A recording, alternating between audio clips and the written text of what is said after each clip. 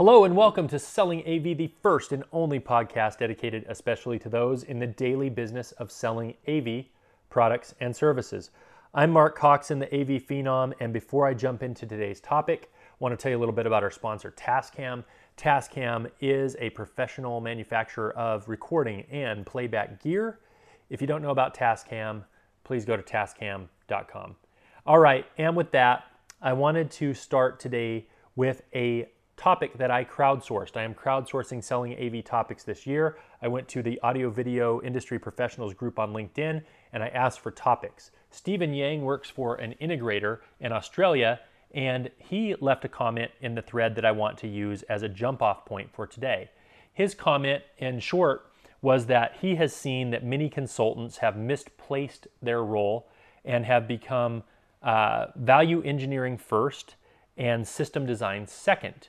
And that he feels that based on that, in his opinion, that qualified integrators are really the best people to hire as consultants and as the installation team as well. Now, I won't disagree that there are a lot of great design build integrators out in the space. There definitely are. There are a lot of integrators who do their own designs and deliver them exquisitely.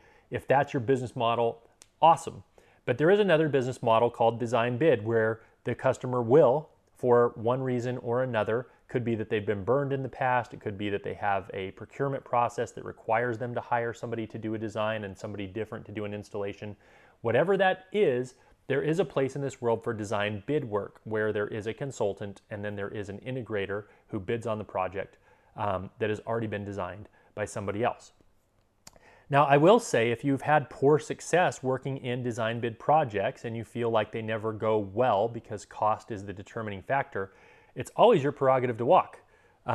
It's a valid business choice to only pursue design build work. And if you find you're most successful there, I would definitely pursue that.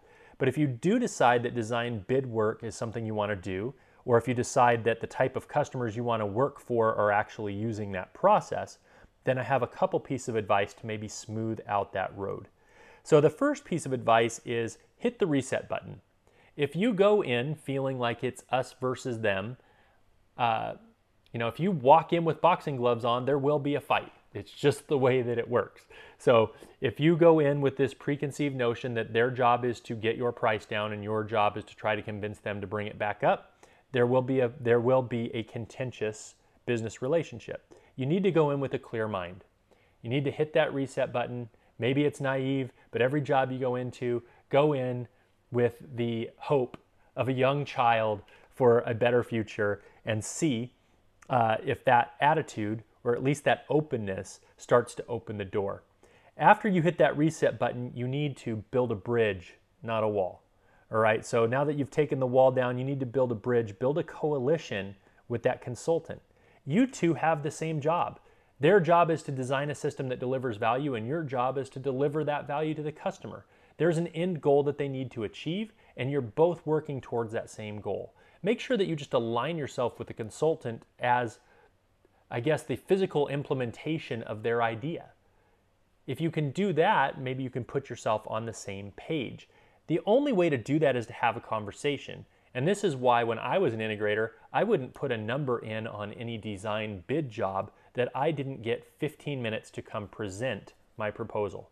I could never prove my value by punching in numbers on an Excel spreadsheet. So I refused to spend the time to do that if they wouldn't give me the common courtesy of at least 10 to 15 minutes to introduce myself and to introduce my thoughts and our company's philosophy about AV. So after all that, if you still feel like you are hitting a wall and this consultant's only job seems to be to value engineer the project and to save money, what I would say is that you need to acknowledge, as opposed to fight for more or to tell them that they're wrong and they can't get what they want for what they're trying to spend, what we need to do is acknowledge them as stewards of the customer's money. I understand that the customer has hired you to make sure to be a good steward of their money, to make sure they don't overpay, to make sure they don't buy things they don't need, and to make sure that they don't get overcharged for the things that they do need. I also understand that your job is to make sure that they get value for the dollars that they do spend, which is the second part of being a good steward. And we could spend this $50,000 budget but if we don't deliver any results, we were really poor stewards of their investment. How can we better deliver value, the value that they're looking for towards their goal, and what does it cost as a minimum to get there? This may very well get you a budget increase, or it may get you a meeting with the consultant and the customer to walk through their goal and the most efficient way to get there. Either way, it puts you on the consultant's team and gives you a better chance. So hit the reset button. Build a bridge, not a wall. Ask for 15 minutes to present your ideas. And after all that's said and done, remind the consultant that being a good steward doesn't mean just saving money, but delivering value on the dollars that the customer does spend. So this has been Mark Coxon with Selling AV. Think of it as your 5-minute sales manager, and you're welcome.